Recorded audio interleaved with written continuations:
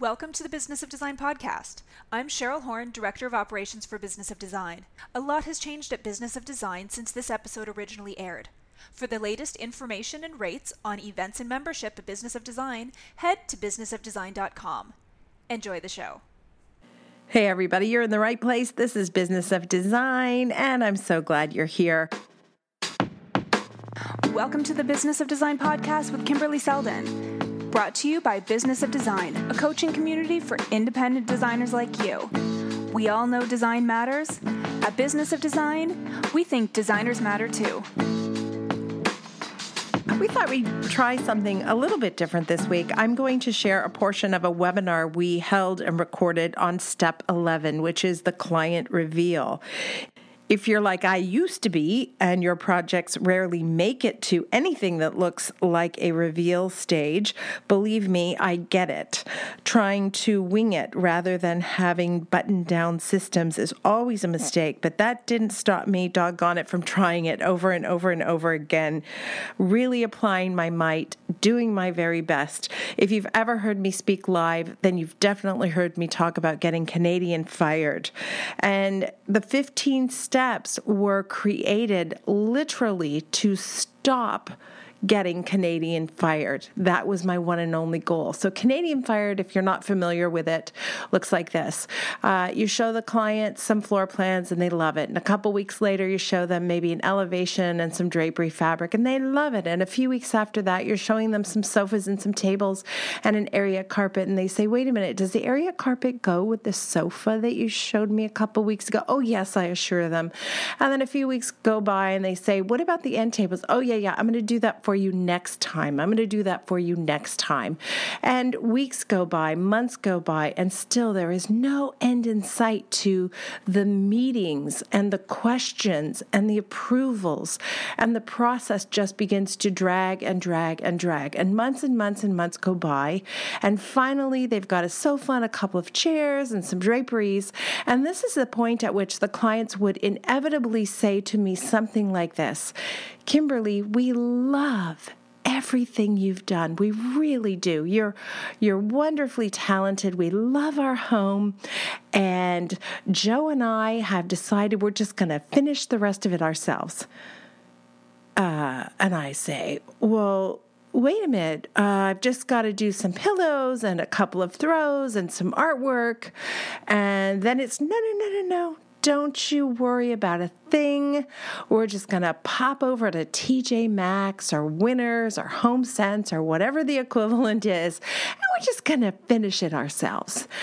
And I would leave those meetings feeling kind of confused, like, but wait a minute, I'm not done. But they were so kind at those meetings. They were so gentle with me and so lovely. And I would say, well, what about phase 2? We were going to do the cottage or we were going to do the bedrooms upstairs. Oh, definitely. We will definitely call you back, they would say. So I'd leave the meeting feeling disappointed, but optimistic, because after all, they said I was wonderful. They said I was fantastic to work with. And they said that they would call me back. And what I discovered is they never, ever call you back. And you never, ever get a referral or a lead from that customer, because every person who comes into their home sees either a home that's unfinished or, even worse, a home that has been finished with the husband and wife taking a trip to TJ Maxx and ruining everything that you got started. So that scenario happened to me over and over again. It took me years to figure out that that's how they fire people in Canada. That's the way they do it. I was not used to that at all. I was used to a much more direct approach when I was living in Los Angeles. And it took me years, as I say, to figure it out. So the 15 steps were created to help me stop getting Canadian fired. And they work. They 100% work. I have not been Canadian fired in a decade. In the entire decade that I have been using the 15 steps, and we have been very, very busy with clients, and I'm very grateful. But I'm going to tell you in this webinar, as you listen in, that you you don't get to start at step 11, you don't get to start running a marathon by running the marathon. You have to put the time in and do the work that comes before. The first 10 steps are critically important. In this podcast, you're going to hear the webinar where we talked about step 11. And then at the end of the webinar, you're going to hear some questions from members. And that reminds me to tell you, if you're not yet a member of Business of Design, I hope you'll consider it. I really do. This is my passion project. It's not my core income stream. I make a living the same way you do with customers, but we do want to continue providing amazing programming and content to all of you, and membership allows us to do that. For $67.50 a month, even less if you purchase an annual membership, you will have not only access to hundreds of learning modules through videos, hundreds literally of systems.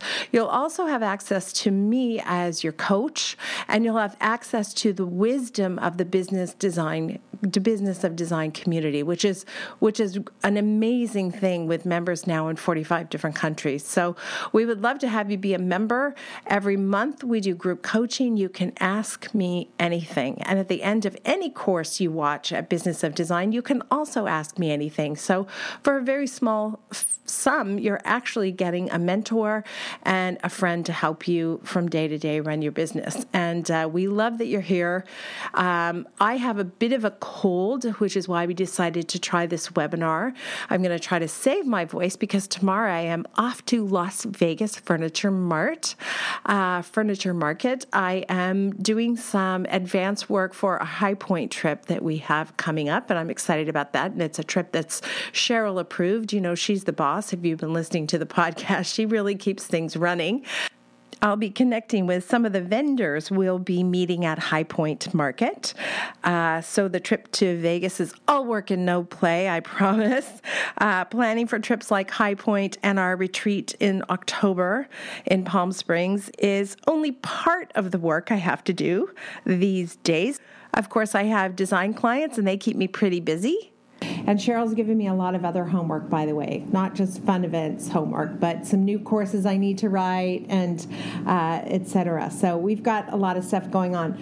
We're glad you're here. If you're jumping at step 11, you're jumping it at a part in the 15-step process that really takes care of itself if you've done those other first 10 steps. And that's going to sound like a cop-out. I don't want to teach you anything today, but that isn't the truth. You all know that when you're going to paint a room, it's 80% preparation and then 20% actually putting the paint on the walls. And the same thing is true with running your business, that there's this heavy preparation that happens in steps 3, 4, and 5, and then all the ordering and stuff happens in 6 and 7, and the construction, the renovation. By the time you get to 10 and 11, it's kind of like you're just going to bring it home, and particularly 11, which has less hard work for sure than step 10 does. So step 11 is finally the moment, finally, you've been working so hard and you're going to be able to share with your clients that you're finally done. And every step 11 experience is different. We've done so many now, and some people jump up and down and scream and yell and shout, and they're so excited, and some people are super shy, and you kind of think maybe they don't like it, but they're just super shy, and then after you leave, they tell you it was like the most amazing experience ever. So anything can happen at step 11, but there is a little bit of preparation you want to think about in terms of being ready for it. So planning step 11, and then actually the big moment where the reveal happens, and then what do you do following step 11 is what we're going to cover today. And again, if you have any questions at all about step 11 for sure, but about any of the steps or any process of your business, I think today we're going to have time to do that for once. Usually these are so chock-a-block full of stuff.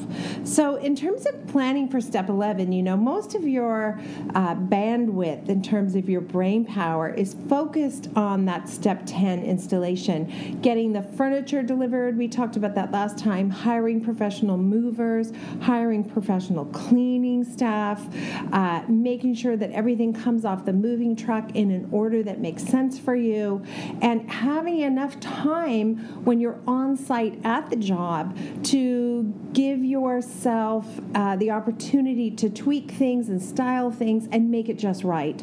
So when the clients finally walk through the door at step 11, you can be relaxed, you can be, at ease, and you can feel confident that what you're going to be showing them is amazing. So in terms of some of the tasks that you want to think about as you're planning that big reveal, you want to for sure have the clients tucked safely away. I have made the mistake once or twice of allowing a client to be around for step 10, and it's never, ever, ever a good idea. So first of all, there's usually kind of chaos happening on the job site. The movers are going in and out. The drapery installer might be going in and out. We might have an electrician going in and out. We've got staff. We're carrying boxes. We're opening things. There's styrofoam balls flying in the air, and you're thinking, oh my God, how are we going to have time to get this cleaned up? And the cleaning people are... Anyway, you don't want the clients really to see all that backstory, typically. And the other thing is the clients should be used to you being the professional interior design provider who charges a pretty hefty hourly rate. And it doesn't jive very nicely to see that designer who's charging a pretty hefty hourly rate suddenly cleaning up styrofoam popcorn balls all over the floor on her hands and knees. So I don't want my clients to see me do that. I do that, and my staff knows that I'll be down with them working hard to make sure that the reveal goes off great, but I won't allow my clients to see me doing that. So it's important to get the clients out of the way and off site. And a couple of things you're going to think about. If it's a one-bedroom makeover, you might be able to just have the clients leave for the day. If they're out of the house by 8:30 in the morning and you allow them to come back at 5:30 at night.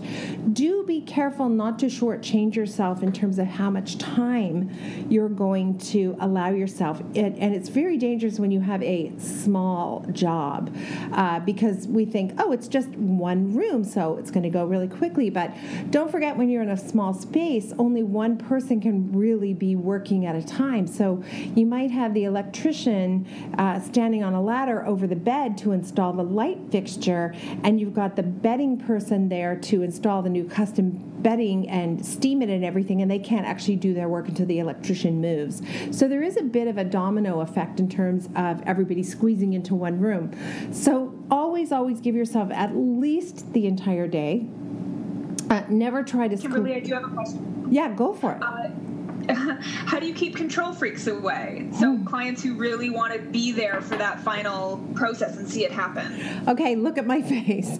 I know. I let somebody do it once, and it was a disaster. She was like, oh my God, this so-and-so is here. Just the electrician wants to know what he's supposed to be doing. Like, she just made so much stress. I thought I'm never, ever going to do it again. So first of all, you have it written in your contract that you have this 15-step process.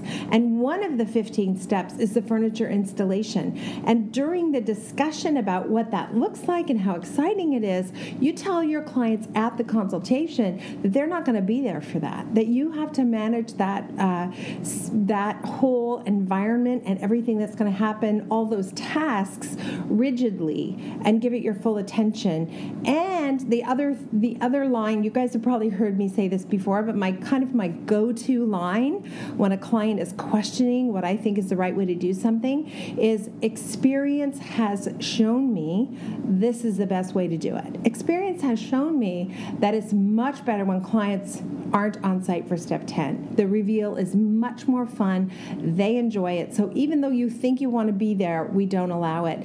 For me now, this would be a deal breaker. I won't do it anymore. It's too much stress. There's no reveal. What's to reveal? The client's seen everything. It's like if you're suddenly find yourself dating again, and anyway, no, you guys don't need me to go there with my analogy. I'm too tired.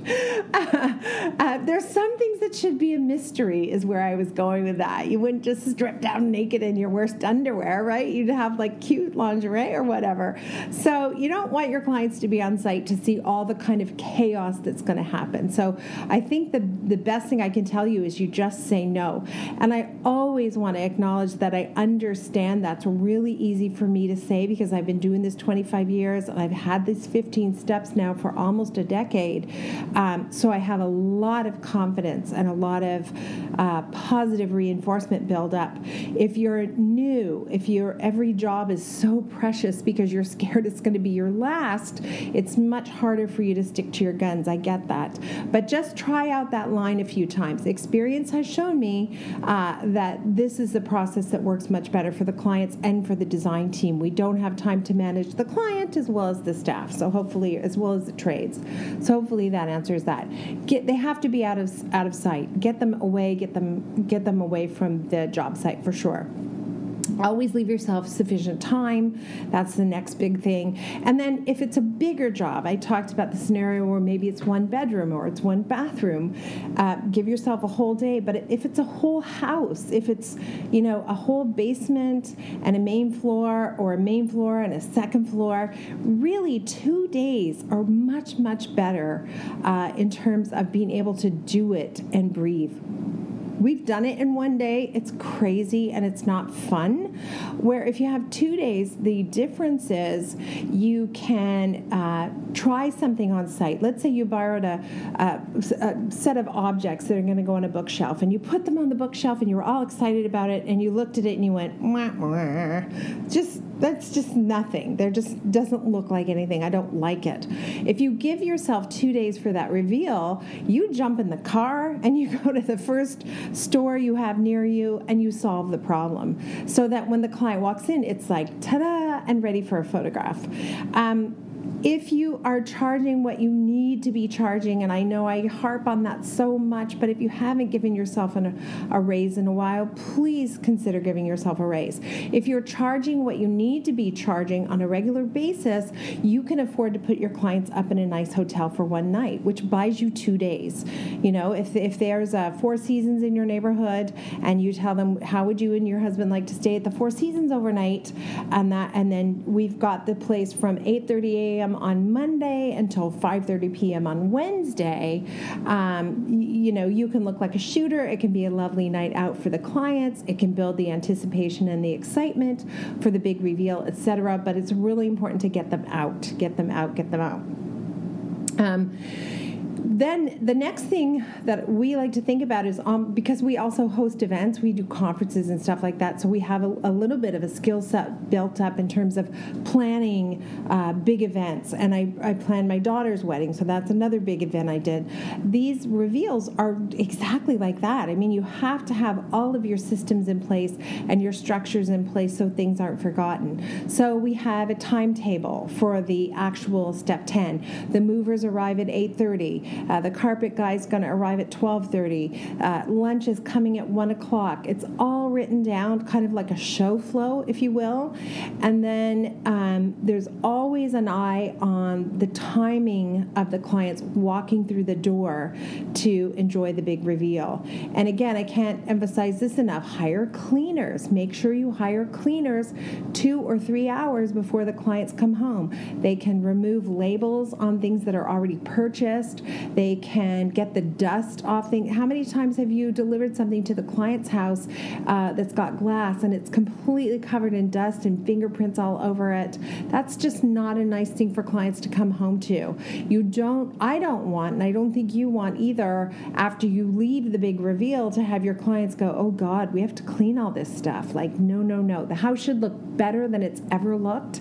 And if you have a client who's a little bit messy or things were kind of not pristine when you got there, we let the cleaners even clean that up. So they come home to like a clean refrigerator, like whatever it takes to make sure that that's an amazing event is really important.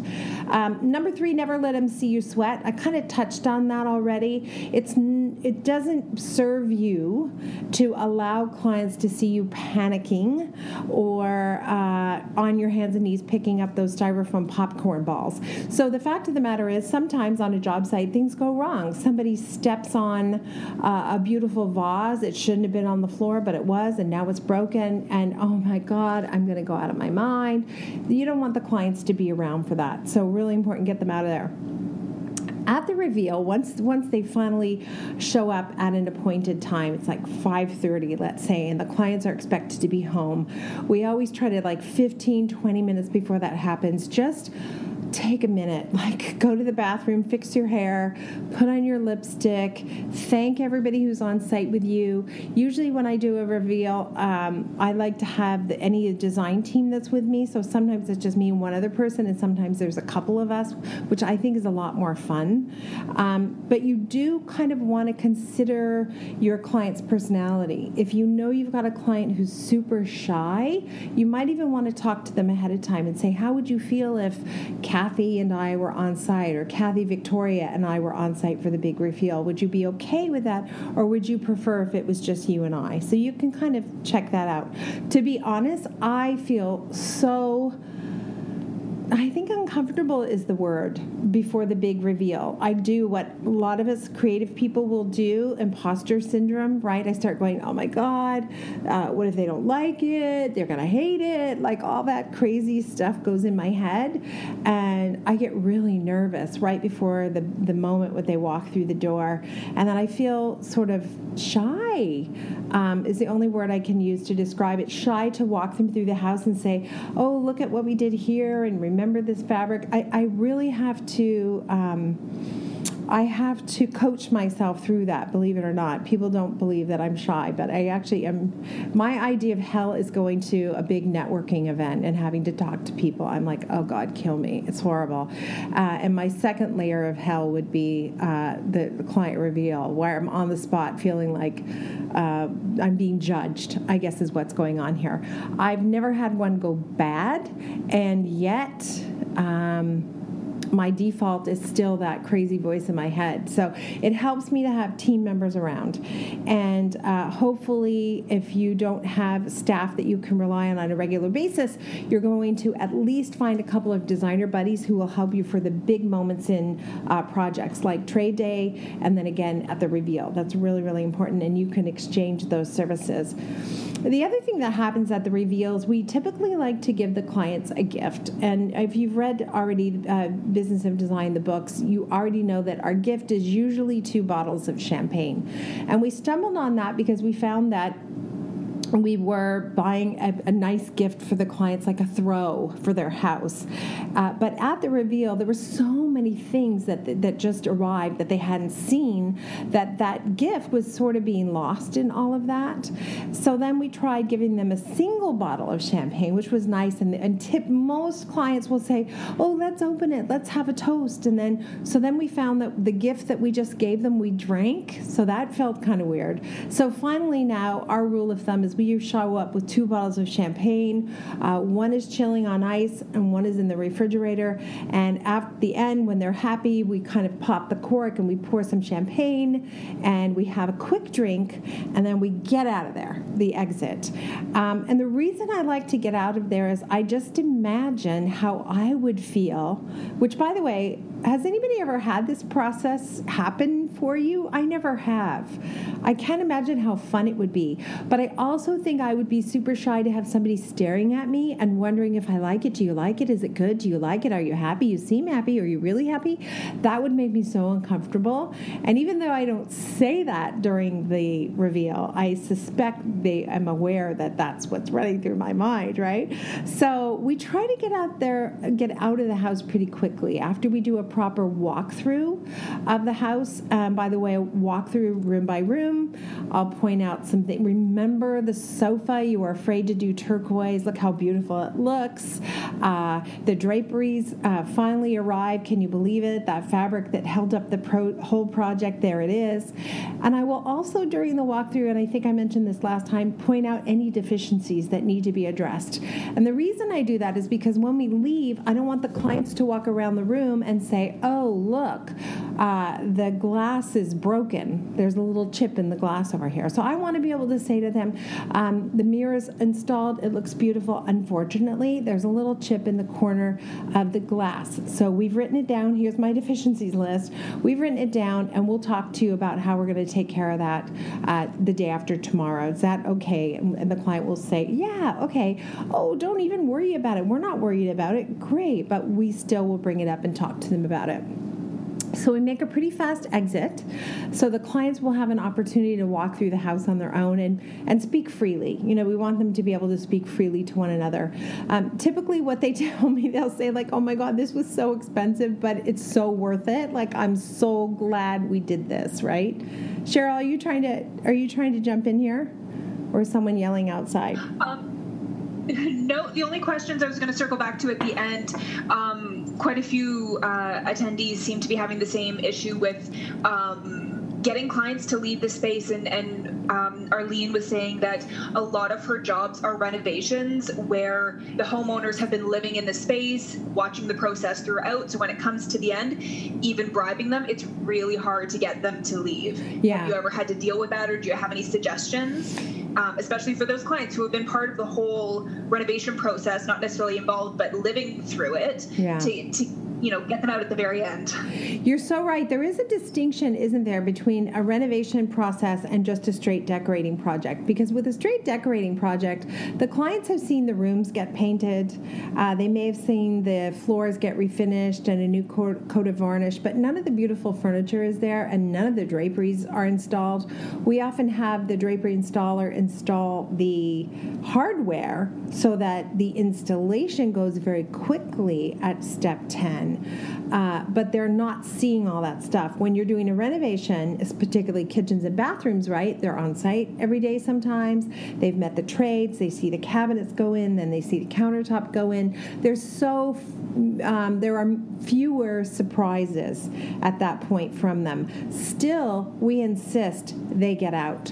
And I don't know what to say except for you insist. It's not happening without that. That's in your contract. We've already agreed to that. Experience has shown me that this is the best way for Step 11 to happen successfully. So respectfully, even though you've been here the whole time and we love you, we want you to be able to walk through that door and see your house completed and feel great about it. So I think it's like so many things I'm figuring out. You know, sometimes the answer is just no, or just this is how we're going to do it. And I mean, if a client said, absolutely, it's a deal breaker, I suppose I would be forced to allow them to be part of it. But I probably would know that from having discussed it at the consultation already. So you can also remind them that at the consultation and in my contract, you've already agreed to this. This is a fait accompli. We're not going backwards. This is how it's going to be. So I think even with a renovation, and sometimes particularly with a renovation, there's a lot of cleaning that needs to happen, you know, like there's stickers on things that have been installed. You know, if you're on the floor in the bathroom, you can see that there's some writing on the marble underneath the counter. Anyway, all that kind of stuff we try to take care of so the client can walk in the house and just go, oh my God, this is amazing. So I still think no matter what, you still want to be able to do that reveal. There is one other element that is critical, I think, for some to consider, and that has to do with photography. Because if you give yourself enough time, if you give yourself 2 or even 3 days, you can photograph the house before the clients move in. And I think this is a really good decision to make if you think there's any doubt the client will purchase the styling items. So if you're 100% sure the client has been amazing and they're going to do so, like right now I'm thinking of a couple clients we have. One pays every bill on time, doesn't question it. It's how it is. Is it expensive? Yes, it's expensive. There's no question. But she's very professional about it, and she pays the bills, and that's that. I have zero doubt in my mind she will buy everything that we show her for styling, or 90% of it. No doubt at all. Another client we're working with kind of looks at every log sheet, sort of questions every task, is legitimately concerned about her budget, which means I'm legitimately concerned about her budget. I wouldn't be surprised if she is very selective when it comes time to purchase the styling items. So in that case, it would make a lot more sense for us to style it the way we want it, take our photographs, and then do the reveal. And that way, if she decides she's going to return 20% or 30% of the items or 50% of the items, doesn't matter, right? We've already got our photographs. So that's another reason to make sure the clients are out of sight. And it's absolutely, you want to discuss that with the clients and make sure that they are okay that you're going to do that photography. And again, it should be in your contract up front so that it's not a surprise. Remember, we talked about it. This is how we do it. We found this way the clients are already out of the house, and we don't have to bother them a second time with photography. So you've got to use your own judgment there in terms of, is this a client who I think is going to buy all the styling items, or is it not a client who's going to buy all the styling items? I've also coached people who have clients who they know absolutely can't afford to do the styling, and they're just devastated. And I should say I've had coaching clients, Business of Design people who work with me. They know their clients, their interior design clients, are not going to be able to purchase all the styling items, but they desperately want photographs of that project. So then I have to say, well, if you're charging enough money on projects, you should easily be able to pay for whatever it costs to deliver the styling items to the job site and return the styling items after the reveal. You absorb those costs because the client doesn't want any of it. Twice now it's happened that the client has in fact ended up buying quite a few things, because once they see it completely done, it's very hard to then pack things up. I even had the experience once where the client just did not want to spend more money. It was early on in the 15 steps, so we packed everything up and we took it away, and it was very sad. And then she called us back a couple weeks later and said, I'd like to get some of the stuff back. So that can happen too. So it might be worthwhile on a project, even that you think the client's not going to be able to afford a lot of styling, to go ahead and photograph it for your website. We're at the point now where we photograph 1 in 10 projects, because so much of my business is repeat and word of mouth that I have not been as diligent about getting photographs for the website. In fact, Cheryl is working with Bruce and Lyndon. You guys might know Bruce Philp from the podcast, to revamp KSDG, and I promise to do better, Cheryl. She's like, seriously, this has got to change. Anyway, so that's kind of step 11. Following step 11, there's still 4 more steps, right? We're not done. There's still 4 more steps. So you do want to make sure that the client's aware that it's not over until it's over. And then in terms of the actual physical step 11 moment, just be aware that people have very different reactions. I have literally had people jump up and down. I had one client jump up and down and leap into my arms and practically killed me. And I love her to death, and it was super fun but frightening. I've had clients who have cried, like literally cried tears, and they're so happy they can't believe it. And I think that would be my reaction if it was my house and I came home and it was all done. I think that would be, it's just overwhelming. I've had clients who have walked through and been very polite. Oh, yes. Oh, that's lovely. Oh, yes. Oh, I remember. Thank you so much. Nice to see you. Bye, gals. And we've left there going, what? Do they even like it? I can't tell. And then 2 days later, we hear from them that they were just completely overwhelmed and blown away, and they were so happy. So that was their overwhelmed, blown away, happy face. And that's cool. I've even had clients who, the girl, the image of the woman on the left, she's kind of grateful. I had one client who was very, she was super zen and spiritual, and she just did the whole walkthrough going, oh, I feel so blessed. I feel so blessed. And, that was how she reacted to the experience. So be open to the fact that people have a lot of different reactions to step 11. There isn't one right way to do it. If they don't go crazy and jump up and down, it doesn't mean they don't love it. But if for any reason they don't love it, you do want to find out what went wrong for them, of course, like you do with anything else. So that's the big moment itself. And then following step 11, of course, we've got all these other things that have to happen. You're going to return any of the items that the client decides they don't want to keep. You're going to make sure you've got a review of all the deficiencies, that you have to settle up the invoices. You have to then give the clients a thank you gift. I mentioned the 2 bottles of champagne, which we do the day of step 11, but now we tend to do our bigger gift at step 15. And it typically will be something the client was sort of thinking of getting but didn't quite get or thought was a little too expensive. Like once in a while there's a styling item that they say, I guess we don't really need a cashmere throw in the family room, so let's don't keep that. And if I got a sense that they really wish that they would have kept it, then we might give them that as a gift. So that happens after the reveal as well. And then finally, all the marketing that's going to happen. We would like to be able to use that client as a testimonial if we need it. I think I mentioned this on I might have mentioned it in a podcast. There was a wonderful designer, Jillian Gillis, who is with Design Docs. And Jillian said that on her website, when you go to her website, you'll see that her testimonials include a photograph of the client. So the message to onlooking potential clients is these are real testimonials by real people. We didn't make up fake testimonials from Jane C., who says we're the best ever.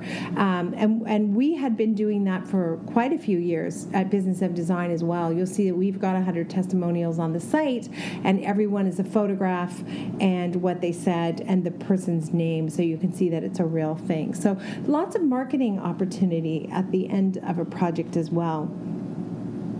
I want to ask a question of you guys now in terms of the homework that was assigned to go out in the world and find yourself a designer buddy if you don't have staff or contract help. Find yourself a designer person who can assist you at step 3 and then again at step 10 and step 11. I'm just wondering, can we ask if anybody tackled that assignment? Cheryl, do you think anyone's going to step up and say they did? Or did you think about doing it? You forgot? No one's weighing in yet. But while we're waiting, I will say, because I do get questions from some of our members about having, Debbie's saying that she has staff. So okay. That's her team. So good. You're done. You're good to go. I get questions about finding designers in their area, and as well how you mentioned doing photography for your website and that sort of thing, just designers looking for recommendations. But we have such a helpful community. We don't always have the answer because we don't necessarily work in the same areas as you do, but we have members all over. Use our Facebook page, post your questions, even if they're not for us, if they're for other designers. Post it to the Facebook page. Say the area that you're living. I'm looking for a couple of designers to team up with on a huge project. Or does anybody in this area have a photographer that they would recommend, or certain trades? Use that because we get comments on there, we get feedback, and they will. You will find help in your area. We might not have references in those specific areas, and we can't always answer those questions. But if you post it to the Business of Design Facebook page, hopefully a designer in your area will. Yeah. And our database is... So Arlene... No, go ahead. Sorry. Arlene just posted that she found... she just found someone that is a fellow designer, and they clicked, but they haven't asked her yet as far as... I assume as far as teaming up to do a project. Yeah, the thing is, for both step 3 and step 10, 11, I think I was going to say they maybe don't have to be an interior designer. where it's important at step 3 is somebody who can take measurements for you, because you're going to be busy with all the trades. But at step 10 and 11, what you need is somebody who's a hard worker, who's smart and has common sense. They open a box, they make sure the popcorn doesn't go all over the place, they take the item out of the box, they put the packaging in the fulfillment room or give it to the movers to put back on the truck. It's somebody that you can kind of train to be super helpful. The more help, almost the better on step 10, step 11, because you may have forgotten to get some felt tips to go underneath the chairs. So if you've got an extra set of hands that you can send to the hardware store to buy these felt tips and come back and say, now I want you to put them under every single chair. We get our movers to do that, by the way. They'll put those little round felt tips underneath each of the chairs. But we warn them in advance, of course, it's going to be an internal move. So yes, for step 3, I think you need somebody who's a designer who can help you with the measuring. There are even companies which we've started using because they're faster than us, who will come out and do the initial measuring and do the existing floor plans and elevations for you. So we used to do that ourselves, and now we found, wow, it's way more economical to hire one of these companies to do the first run at the house. That frees up our time to start focusing right away on the design side of things, and we get those drawings back, and then we do the updates to those drawings. So really consider the value of finding somebody you can trust, and then you can return the favor, right? I mean, it's a really hard work. You can't do this alone. Not very comfortably anyway. There is a course for step 11, the checklist series. We're adding to the checklist series in 2018. I think we've got up to step 5. We might even have 6, but we'll be finishing off the 15 steps. And the checklist series are my behind-the-scenes to-do list for every course. So at step 10, it's what's in my styling kit, and how do we schedule the trades, and what's the order people show up in. It's all those things to help me remember the important things I need to do when I'm on the job site. So that's coming up soon. If there's a course that you need, we're getting a lot of requests for the operations manual, and Cheryl has taken control of my to-do list and put that at the top of my to-do list, because I've been avoiding it for years. The operations manual is just so big, Cheryl. Oh my God. And it's liquid. It's just constantly changing. And as every project, something gets changed, so it never really feels like something that can be done. But we want to get something to give you guys a starting point, because then you're going to change it to work with what you're doing as you guys do projects as well. So it's on the list. It's at the top of the list. Oh my gosh, Cheryl, I'm exhausted. Look at this face, Cheryl. Another big request for courses is dealing with commercial projects. Yes. We haven't touched so much on that. We've had a lot of requests for commercial projects. Yeah. So in order for me to add that to Kimberly's list, send me your questions. Okay. Specific areas of doing commercial work that you guys want to know about. Send us your questions on that. Okay. Yeah, it's so funny. I had a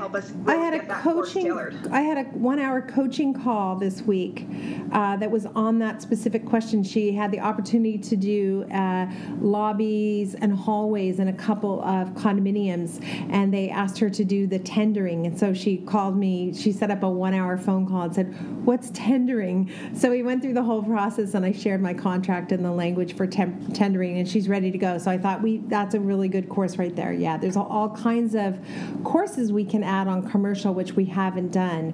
But now that we've got flat fees done, we've got some bandwidth. Debbie's saying that she would love a course on how to run teams, that she's got 2 designers who work with her, but she feels kind of limited as to what they can handle. So just wondering how to expand that, and how your operation runs as far as having staff and how you manage that. So okay. I can certainly add that to our list for a course. I don't know if there's something you want to touch on. Yes, and you know what? For some immediate steps. No, we can also add add to that, another part of that would be hiring. People are always asking about hiring. Yes. And Debbie, the short answer to your question is you have to have systems in place so your team can run those systems. And I always go back to the example of McDonald's.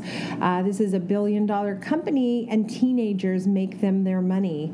And they're able to do that because they have a guide to making the McDonald's hamburger, and the teenagers just have to read that guide and follow the simple directions. And every single time they produce this hamburger that tastes like the last 29 billion hamburgers the company made. And as oversimplified as that is, that's true for us too. We want to have those systems in place so that when somebody is able to be helpful like a staff person, they know exactly what's required, they know exactly what's expected, and they can make us happy. Because the thing that I heard over and over again for years and years and years from staff who quit was, I really like you, but I just don't know how to make you happy. The target moved all the time. What was success? I hadn't clearly defined it, and I hadn't broken it down. And to say success is a happy client at the end of the project is way too vague a goal when you're at the very beginning at steps 1 and 2. So really it comes down to the various systems. But thank you for the question, and I would love to sit down and do some more writing on that and see what we can come up with in terms of a course. That's a really good one. There's a lot of questions about hiring and stuff, for sure. And operations manual is the next one. Yeah. Tina's saying that she'd love some insight about partnership agreements when working with another designer. So not necessarily staff, but if you are teaming up with somebody else, any advice around what that partnership agreement should look like. Do you mean the idea that you'd have an assistant come with you for step 10 and 11, which is kind of a small agreement, or do you mean the idea that you join forces on a project and work together on a project? I wonder if there's some clarity around that. She hasn't provided any specifics. We'll see. Join forces. She just chimed in. Join forces. So teaming up for a full project. Teaming up for a full project. So there's a couple ways you can do that. Again, like I would like to give some thought to that. There's a couple of ways that you can do that. I'm working right now with another designer on a project. She's an interior designer and she does great work, but she also does beautiful landscaping. So the way that I'm partnering with her is she's handling everything outdoors, but all of her job is running through my company. So I am just hiring her as a contractor. So our partnership agreement is very limited. I can fire her tomorrow if I want to. I pay her X number of dollars. I run her costs through my company and give them back to the customer with my overhead on them.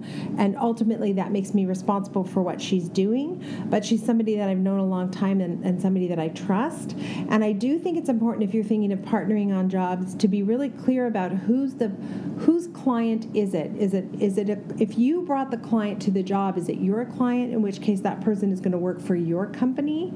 And I do have other contract people who work for me. And one of the things that comes up a lot is, should their email address be diana@gmail.com, or should it be diana@kimberlyseldon.com? So when they're working on my projects, I ask that they use an email address that's affiliated with my company so that all of those emails stay in one place. And actually my company can actually access those emails if we needed to. So that's part of it. Does that help a little bit? Yeah, she's just saying on a large project or even working together permanently. But I think that, yes, thank you. Okay, you covered it. Working together, I always wanted a partner. I really always did, and it just never worked out for me. And at the end of the day, you all know that I think of my contract now as my partner. I really do. I look at that contract and I say, here's how we're going to do it. And there's not very much room for deviation there. The other thing that's sort of related is we are looking to add some coaching calls to the podcast. So if you're listening to the podcast, thank you. We love it. I've been considering coaching, but just haven't pulled the trigger yet, and you're willing to have your coaching call not be anonymous, we'll hear your voice. You could change your name. We don't care. We would be willing to do 1 hour of coaching for free in exchange for us being able to use it as a podcast. I think sometimes some of the best stuff happens when somebody just has a simple question like, what is tendering? I've never thought to even discuss something like that, and yet I remember very clearly the first time I heard it and had the thought, what is tendering? I don't know, and I don't want to look stupid. So sometimes those coaching calls ask the very best questions that everybody wants to know. So that's another thought. If you would like some live coaching, you're willing to be on the podcast, we'll give you the 1-hour coaching for free in exchange for doing that, and let Cheryl know about that. Thank you so much for joining in. I know you're busy. Go out there and make lots of money and have fun. Thank you for being here.